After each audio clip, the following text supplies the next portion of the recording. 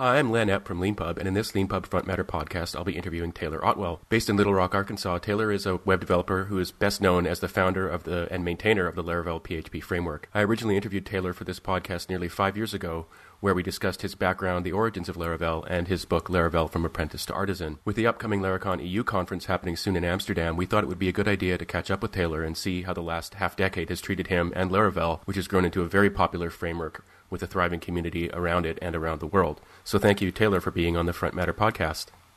Thanks for having me back. I always like to start these interviews by asking people for their origin story, but we already covered that in our original interview in 2013, and I'll make sure to link to that in the transcript for this episode. So I was wondering if instead of giving us your origin story, you could give us some of the highlights of what you've been up to professionally since 2013. Yeah. In 2013, around the time I launched my first book, that was the first time I ever made any money at all on, based on my work on Laravel. And kind of since then, there's been a series of things, both open source things and commercial things that I've done. So some of the bigger highlights was in 2014, I launched Laravel Forge, which was my first software as a service product based around provisioning servers, PHP servers, and kind of specifically tailored for Laravel applications. And then about 6 months later, January 1st, 2015 was my first day working full-time on Laravel. So I left Userscape, which was the company I was at for a few years, and then worked full-time on Laravel. And then in February of 2015, just a few months later, I launched my second software as a service product, which was Envoyer.io, which was a deployment product. And then I don't think I launched another commercial product for a few more years, but Laravel kind of continued to grow, especially as I was working on it full time and had a lot more time to devote to maintaining it, adding features and stuff like that. I think in 2015, I launched Laravel Spark. It may have been 2015 or 2016, which was my third commercial Laravel product. Which helps people build their own SaaS businesses. It's sort of a starting point template sort of thing built on top of Laravel to build services like Forge or Envoyer that charge people monthly or yearly or whatever. And I just sort of took all the lessons I learned building Forge and Envoyer and tried to build it into a good starting point for people, for myself and for other people. And then launched quite a few new Laravel features. Laravel Horizon, which is our queue monitoring package, a lot of features into the core of the framework. And then I think about in 2017, I hired the first employee for Laravel. So that was a big milestone. Up until that point, it was just me doing basically everything from developing to customer support and so on. And I hired Mohammed Saeed, who's based in Egypt, and he had contributed to Laravel before I hired him in a few times. So I already knew that he was pretty talented. So I brought him on board, and he helped, helps with everything really, Forge, Envoyer, and the open source side of the business. And then the latest thing I just launched just this week was Laravel Nova, which is a administration backend panel for Laravel, which was my fourth commercial package built on Laravel. And I've got some questions about all of those things, I think. But I'd like to ask, when did you decide to go full-time? I think when I originally interviewed you, Laravel was still a side project. Yeah, I was pretty cautious. Laravel Forge, I launched it around May of 2014. And it grew pretty quickly, actually, and I surpassed my salary at Userscape pretty quickly, but then also had to factor in, additional costs of going out on my own, like health insurance expenses and other things like that. And encouraged me. He thought it was big enough to go full-time on Laravel, so he kind of helped encourage me that direction. And then there was actually a little transition period where I did work part-time for Userscape at the end of 2014, where I did every other week I was working at Userscape, and then every other week I was working on Laravel. So that was sort of a transition. And then finally in January, I went full time. But it was scary at first, but just let Forge grow enough to where it felt like it was a pretty safe decision. And yeah, you mentioned already another big decision you made was to hire your first employee, which is another commitment, of your own revenue, but also, you have responsibilities towards the employee as well. And in preparation for this interview, I watched an interview with you where you talked about, or I think it might have been a blog post that you wrote on Medium where you talk about how you waited a little bit too long, you think. I was wondering if you could talk a little bit about that. Yeah, I think I did. And I think a lot of open source developers just sort of, the open source project is their baby, so to speak, and they kind of nurture it and watch over it with this careful eye and don't want, or, are hesitant to let other people jump in. And I think that's kind of how I was for those first few years. I was a little too protective over everything and even though I needed extra help, because it was just becoming overwhelming to manage.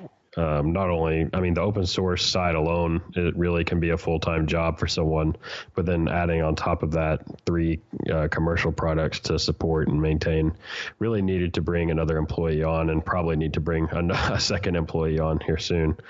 But I think it's common, in the other people I've talked to that start, other developers I've talked to that start businesses, they're scared to hire someone that they don't want to mess up their business or hire the wrong person or whatever. But I don't know. For me, it worked out pretty well, I think, and I wish I would have done it sooner. One of the things you've had to handle, and I suppose enjoy handling over the last few years, has been the incredible growth of the popularity of Laravel. And there's quite a large ecosystem now, including the SaaS products that you've developed, the new versions that have come out. And there's also the Laracons, including the online Laracon and the US Laracon and the EU Laracon and the Australian Laracon.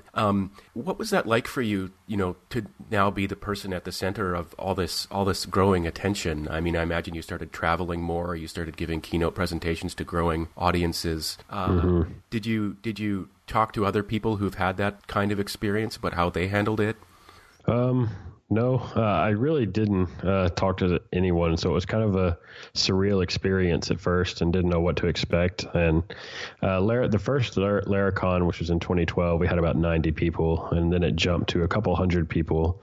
And then in 2015 and 16 and 17, it was right around 500. And then this year was up to 850. So it's really ballooned up. And it's a pretty unique experience for me because where I live here in Little Rock, Arkansas, I'm not any center of attention at all, and actually don't even know many other developers in person. So I go from a very kind of normal, quiet life to a big conference where, people want to shake your hand or get an autograph or talk to you, and they're so excited. And it is a pretty night and day experience from my sort of daily routine, but it's always fun to meet everyone, and I like hearing their stories, of how Laravel help them get a better job or help them support their family and stuff like that. So that's always sort of the best part for me. I wanted to ask you something about strategy and the responsibilities that you have being at the center of this web.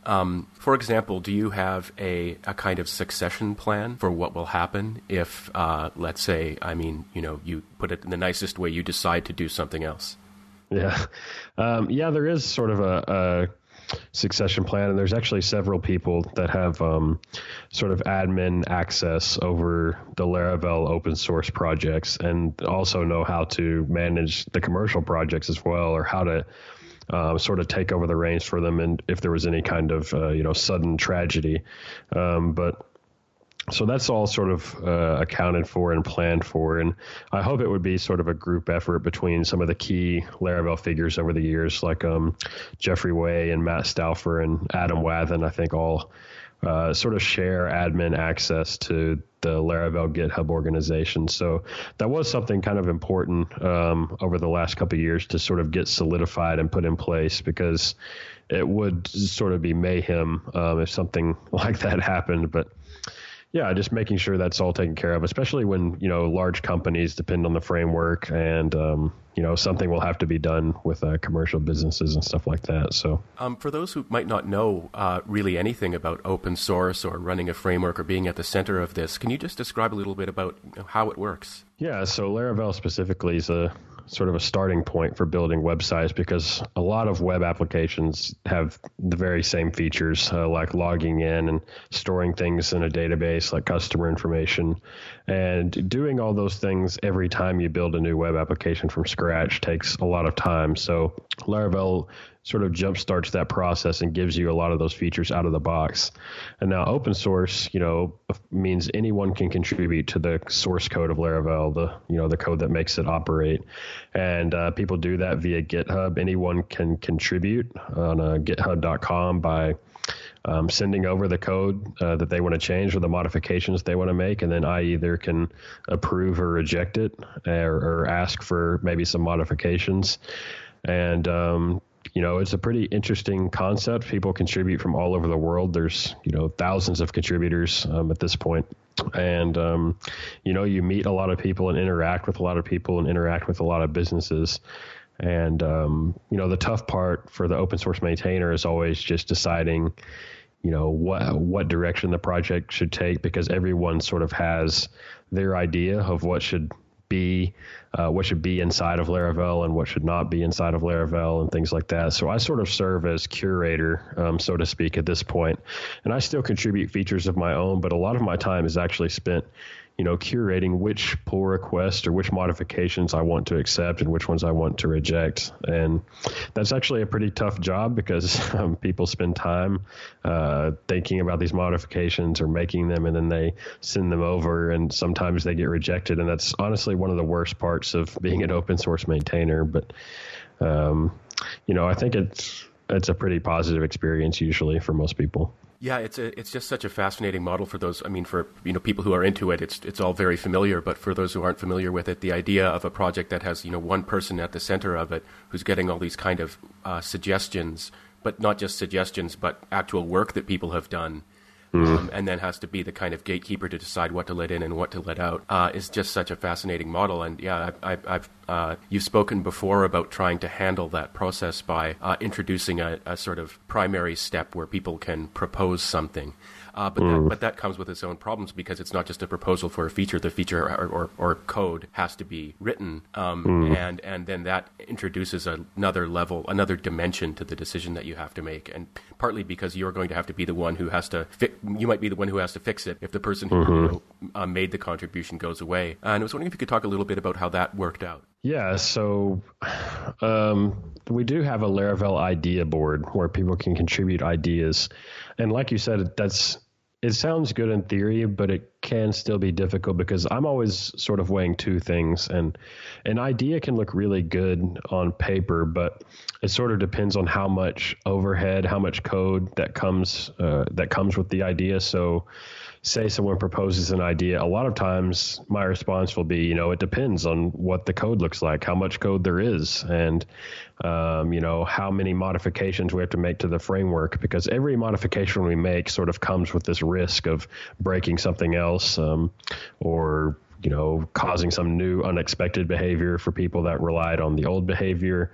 And so a lot of times people need to find a good balance of their feature it brings value with very minimal overhead. So the more value they can bring with the least amount of overhead, those are the most valuable pull requests you can make. And when the pendulum starts to swing to low value idea that doesn't really improve many people's experience with the framework, but also comes with a lot of extra code to maintain, those are sort of the pull requests that, I would probably reject. So it's always sort of weighing those two things on a scale and seeing how it comes out. And what do you do when people get mad when you reject them? Yeah, I don't know.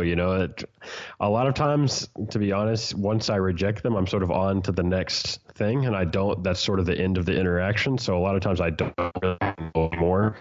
Sometimes I probably miss, mean messages that people may have left me because I simply just don't go back to the thread and read them. But, probably for the best, really, that I don't. Yeah, that sounds like the right thing. And so, actually, you've written a blog post where you talk about how your day goes, and I really like the description of how you start your day by clearing out your inbox, basically, of both emails and pull requests. And I was wondering if you could talk a little bit just about that routine.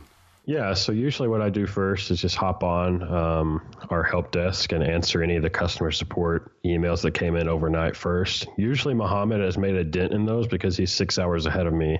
So he's already kind of gotten up and answered a few of those emails, and some of them will be left for me either if he can't handle them or they require something only I have access to, then I'll take care of those. And then I'll jump over to GitHub, and I usually try to keep the total open pull requests for Laravel around, 10 to 15 pull requests. I don't like it to go much over that because it can start to pile up really quickly. So usually that means I need to manage about 5 to 10 pull requests a day, just to sort of maintain that number. Otherwise, it's going to start growing out of control.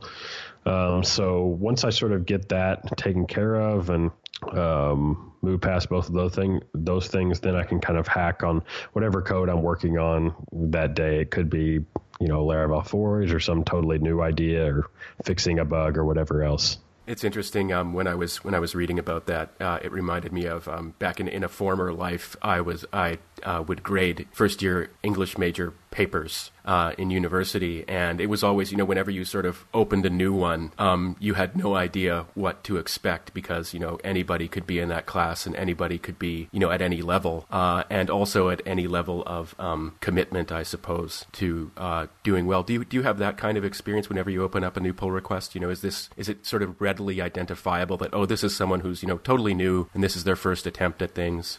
Yeah, sometimes I do have a pretty good idea. Sometimes it's people I've seen before, so I sort of know what to expect.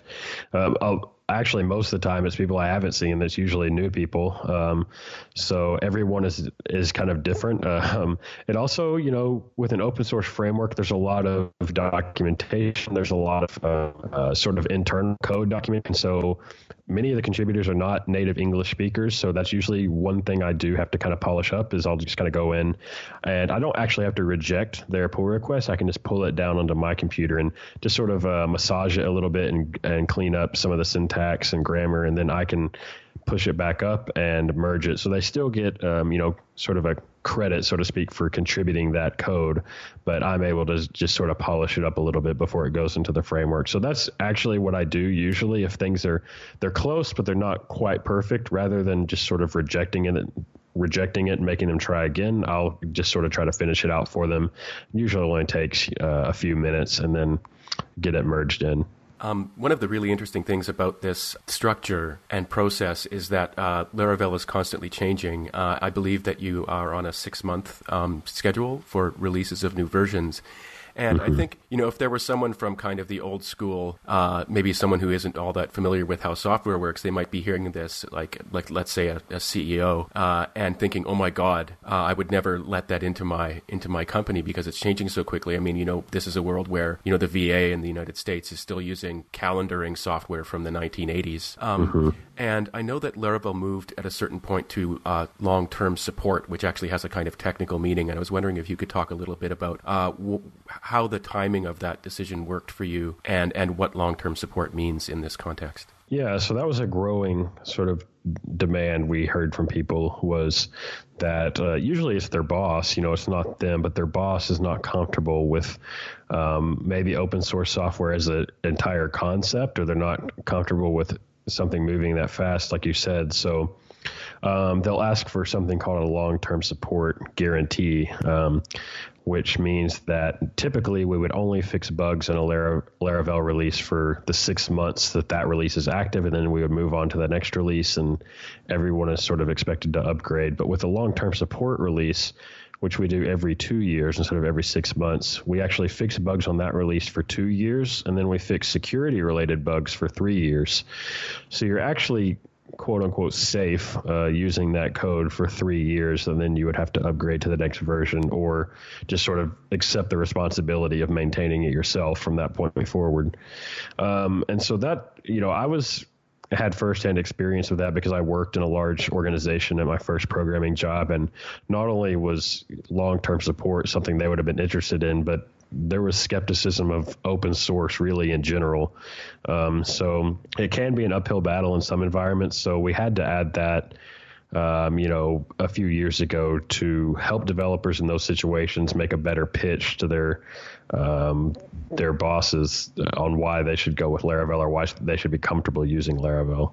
And what would you say is the most common product that Laravel is used to make? I've seen such a wide variety of things. I've heard of Laravel being used in airliners. I've heard of everything from that to Laravel being, used to build simple invoice software that freelancers use to build their clients after they build a website for them, all the way to Bitcoin mining applications. So the variety is really vast, and the types of companies using it are really varied. So some of the larger companies that I've heard of using Laravel, or I've seen job postings related to Laravel, are companies like Starbucks, Apple, NBC, New York Times. Those are sort of the household names that I've seen job postings asking for Laravel experience. But I hear so many crazy stories at conferences, really. Probably the airliner software, which was some sort of maintenance reporting software that the pilots could use from the plane if they had an issue. And then the Bitcoin mining software is probably some of the more interesting things I've heard of. That's really fascinating to hear the airliner story, because as I'm sure you know, it's so highly regulated, and everything is examined in the minutest of details. So that's just amazing to hear that Laravel's at the point where it's being used for those kinds of processes. Mm-hmm. Yeah, and not to worry, people. I don't think it's a flight critical part of the airplane. It's just sort of a bug reporting system that's built in a web way, I guess. Yeah. So speaking of products built using Laravel, you've got your own products built using Laravel, and you mentioned you use a SaaS model to fund your work. And I had a question I want to ask you specifically about Nova, which you just announced very recently. But how do you decide what to work on next? A lot of stuff is sort of born out of my own needs. So going back to 2014 when I built Forge, I was constantly having to build web servers from scratch, set up all the software on them, configure them, and things like that. And I really wanted an automated way to do that so I could quickly spin them up. And mainly for the purpose of testing Laravel, I needed a quick web server to test Laravel on in production. And I was doing that a lot, it felt like. And so I built Forge to automate that whole process. And then I needed a way to deploy updates to the website without having any downtime. And so I built Envoyer as sort of a solution to that problem. And then similar things with Spark. And then with Nova, I have these several businesses, but I had no good administration panel for them to go in and, dig into if I needed to look at a customer's account or update some of their information for them or refund a charge for them or things like that. I was doing those things all very manually and required me to log into several different places or even run a manual database query and things like that. And I really needed a better way to manage all that. And that's sort of what Laravel Nova was birthed out of, was that need. So a lot of it's just driving, scratching my own itch, so to speak. And sometimes I don't really have a readily identifiable problem that's really bothering me at the time. And so I don't have, a new product idea for a little while. But it seems like one eventually kind of turns up just as I go about my daily developer life. And I just sort of latch on to that. And how do you market your products? Right now, almost exclusively through Twitter and the Laravel website itself. And sometimes I write on my Medium blog, but I've done very little actual advertising. I've run a few ads on the PHP subreddit on reddit.com. And I think I may have done some promoted tweets sometime, run a lot of advertisement. I think mainly because my Twitter following has grown over the years and it's just quicker and easier to send out a tweet, or I have a mailing list I could send out an email to. So really pretty simple as far as marketing goes. And, that's sort of the value of having the audience from all the work I did on open source sort of gave me this audience that then was interested in the things I was building. Whereas if I was trying to build some sort of application from scratch and didn't really have a following, I think it would be much more challenging to launch a successful business that way. So I'm always pretty impressed when someone can kind of build a new business and is not quote unquote tech famous in any way, but is able to build a successful business out of it, because I think it would be a lot more challenging. Speaking of the business side of things, there was a recent post on Hacker News by Paul Dix called "It's Time for the Open Source Community to Get Real." And a quote from it, I don't know if you saw it, but there's a quote from it that probably captures the essence of it, where he says, "In short, it takes continued investment, and that must be subsidized somehow," when he's talking about open source frameworks. Now, I confess I'm not deep in the open source community, and I'm not familiar with the strength of the debates, but I suspect you are,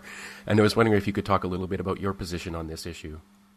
So he's talking about open source contributors and maintainers being compensated in some way? Yes. Yeah. Yeah. It's a big problem in open source, because a lot of people build these libraries, and people are pretty demanding over their time, really, and want the bugs fixed. And there's usually very little, if any, compensation, which then leads to, other personal problems for the developer, or burnout, or things like that. So there's been a few efforts, and I've seen a few different approaches for how maintainers try to build some sort of compensation out of their product, which sometimes people just ask for donations. But I feel like a lot of times very few people donate, and if they do, it may only be a few dollars. It's not enough to make a sizable dent in their living expenses. And then, kind of a growing trend is releasing sort of information products like books or video courses, which was, the first thing I did, is release a book on LeanPub. And that's actually, I've seen several people be fairly successful with that, as long as you have sort of an interesting topic and an audience. That's a good way to go. And then I feel like building an actual application is pretty rare, because a lot of open source libraries are just not really conducive to turning into a full-size business like Laravel Forge. So I don't know, it's tough. And I've tried to support open source maintainers myself by we sponsor Vue, which is a JavaScript open source library, and sponsor Fly System, which is a PHP library. But libraries we use in Laravel on a regular basis, and that really improve the quality of the experience in Laravel. I try to support those things, because I know how it is to not get anything in return and just have nothing but demands in your inbox, basically. So I think there's still room for a lot of improvement in the whole area. Donations a lot of times just doesn't pan out, but not everyone can start a whole business or has the time. So I don't know, I think there's room for innovation around that, and hopefully it improves. Yeah, speaking of innovation around that, you actually have a model of your own on Patreon that people can use to support Laravel, and I was wondering if you could talk a little bit about that. Yeah, so my approach to Patreon was I was really interested in trying to turn Patreon into a sponsorship model, where I had several expensive tiers, much more expensive than you would see on some patrons, where I had, a $750 a month tier, which gets you your own page on the Laravel.com website talking about your development agency. And all of these tiers are geared towards companies that build Laravel websites for other people. So consultancies or development agencies, and then all the way up to a $2,500 a month tier, to sort of have the top spot on that page, because I felt like I sort of knew that if there was low dollar amounts on the tiers, it just would never really be a meaningful amount of money to run a Patreon. So, I've given that advice to a few people, is try to get 5 or 6 sponsors at a higher value, rather than trying to just setting like a $1 tier on their Patreon and getting, maybe 150 people to sign up for that and making $150. Try to get even just 3 or 4 sponsors at $500 a month, and you're making a bigger dent in sort of what you need to work on it part-time or full-time. So that's sort of the approach I took for it, which has actually been really nice for both parties, actually, because the sponsors, I give them other benefits, like each month they can schedule a 30-minute or hour-long video call with me with their development team. We can chat about Laravel, and it's good for me because I get to talk to their developers about Laravel. I ask them, what problems they're having. It helps me improve the framework and get sort of firsthand feedback from a development team that's building lots of real world projects.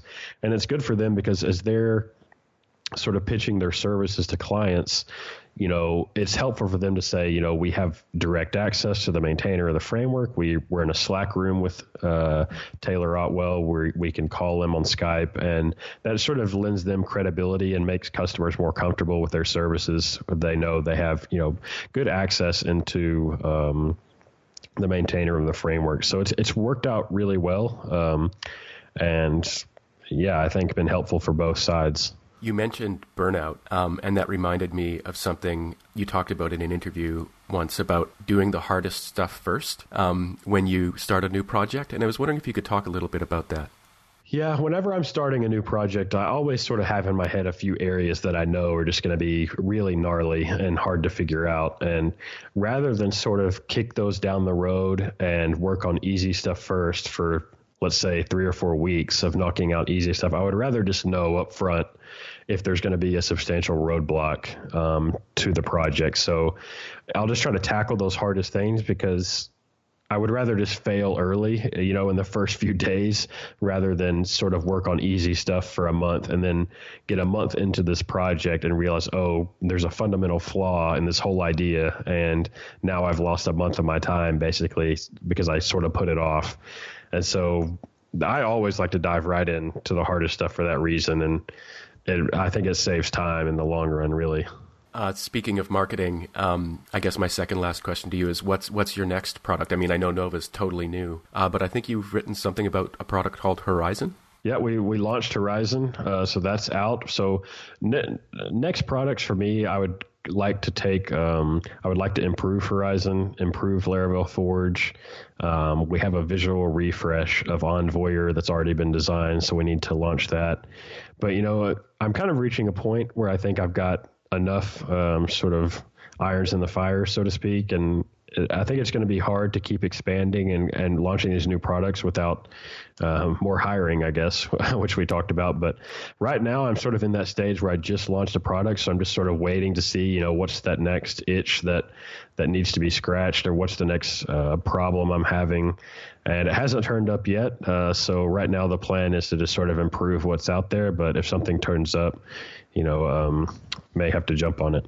I often like to end my interviews by asking a selfish question, and in this case, I can tell that you're a Star Trek fan from the examples you use in demos and from the portrait of Spock and Kirk behind you.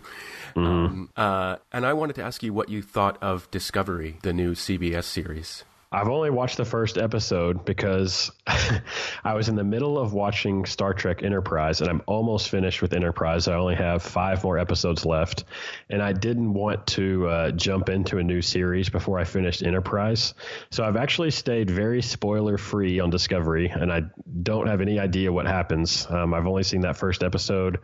So I'm actually really looking forward to watching it. I actually saw today that the Blu-ray is coming out, and I think it was October and November. So I don't know if I'll make it till then. I think I'll finish Enterprise before then, so I may have to watch it on CBS All Access. But I'm really looking forward to it, and I hope I can go to a Star Trek convention in Las Vegas sometime. But it always seems to sort of conflict with Laracon or Vacation or Laracon EU. But maybe next year. I guess then I'll ask you one more question, since you haven't seen Discovery.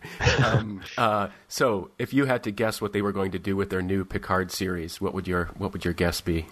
Oh gosh, there's so many cool ideas. I might be kind of on Earth and maybe in either a senior position with Starfleet or maybe even retired, and he'll be, I think either he'll be in some mentorship role or some quest, will come up from the past that he embarks on. But I think a cool tie-in I would like to see, I don't know if they'll do it, but is somehow tie in his Inner Light episode with his new series, because I feel like that was would have been such like a huge moment in his life to sort of live this whole other life and have children and have a wife, and then just sort of in a blink of an eye be back to his old life, which I feel like would really change somebody and be a pretty big deal. So I think it would be cool if they explored that in some way. I don't know how they do it, but those are kind of my realistic expectations and what my optimistic hopes would be. Yeah, thanks for that. My two sort of I guess hopes or expectations are one that he'll be a retired admiral, and he'll have heard about some kind of lost civilization at the edges of the galaxy, and he'll be on a long-term voyage. Yeah, I could see that. Because of his love of archaeology. And the other one is, this is a more cynical one, which is that the Federation will have collapsed, and he'll basically be like an eye patch captain or admiral of the last remaining fleet, and it'll basically be Battlestar Galactica in the Star Trek universe. Yeah, that would be interesting too. It would be a big shakeup, for the sort of Star Trek world. Yeah. Well, thanks a lot, Taylor, for taking the time to do this. I really appreciate it. We did it on a little bit of short notice because of the Laracon EU conference coming up, which LeanPub is humbly sponsoring to the extent that we can. And I know you'll be speaking there, and I know everyone in Amsterdam will be looking forward to hearing from you. So thanks very much, Taylor, for being on the LeanPub podcast. All right, thanks. Thanks.